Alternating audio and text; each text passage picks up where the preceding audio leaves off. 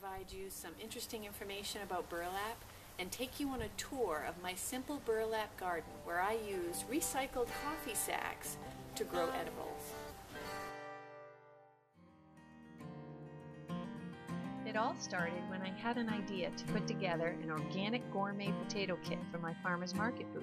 It included 3 kinds of seed potatoes, instructions, and 2 recycled coffee sacks, so folks could grow their own potatoes at home in a natural way. It was a hit and so exciting to make a product that inspired kids and adults to try something new. Burlap is made of fiber from the jute plant. Jute grows in places that get a lot of rain, like Bangladesh and India, very prone to summer monsoons. It grows quickly. In just 4 to 5 months it's ready to harvest.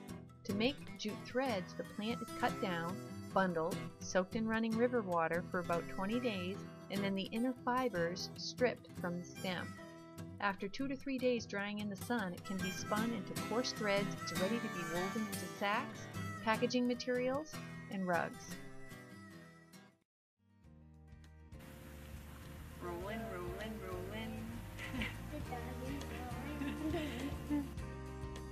Place the bags directly on the ground as a rectangle or upright with rolled edges. If you have a patio, some kind of barrier between the bag and the wood, stone, or cement would probably work well to prevent staining. Don't fill these ends, these little ears as I call them that stick out. Tuck those in.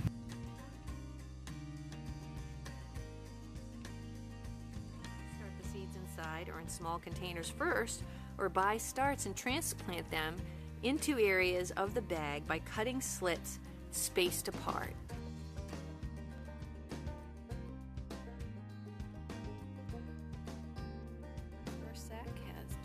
In it, arugula and lettuce, and then I have one that has a combination of 3 types of thyme: German thyme, orange thyme, and I believe common thyme.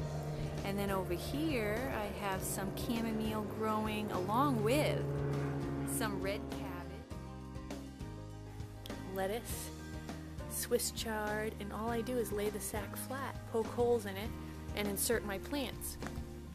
Tarragon, more Swiss chard, oregano, a bunch of spinach, and if I go over here, see some romaine lettuce. Back around, I'm even growing cucumbers in a sack. Here's the sack, and if I go up my trellis, even though I'm in the shade, I'm causing a problem here. You can see I've got cucumbers growing on top of a little trellis that I put near the sack, and I just train the vines up the trellis so it conserves space.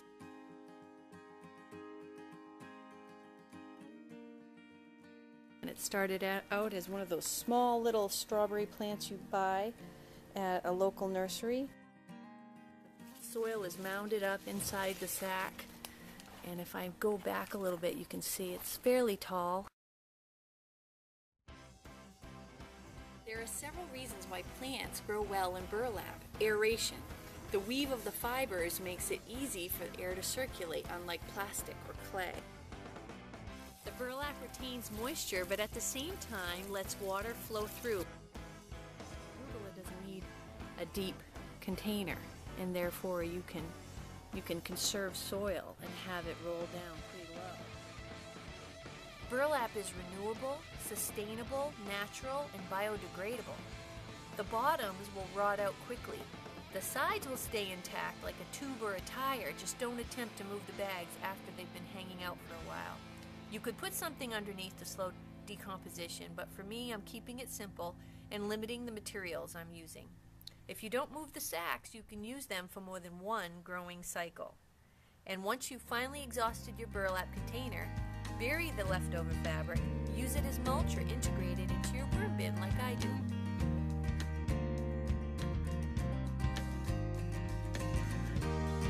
I like to add burlap to my worm bins because my worms love to crawl in and out of the fibers, and they'll eat it up along with food scraps.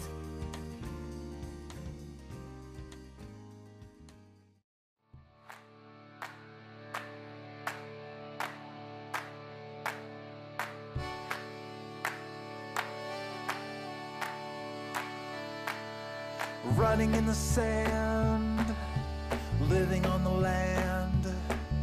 The salty breeze was in our eyes. We stood beneath the dragonflies and danced.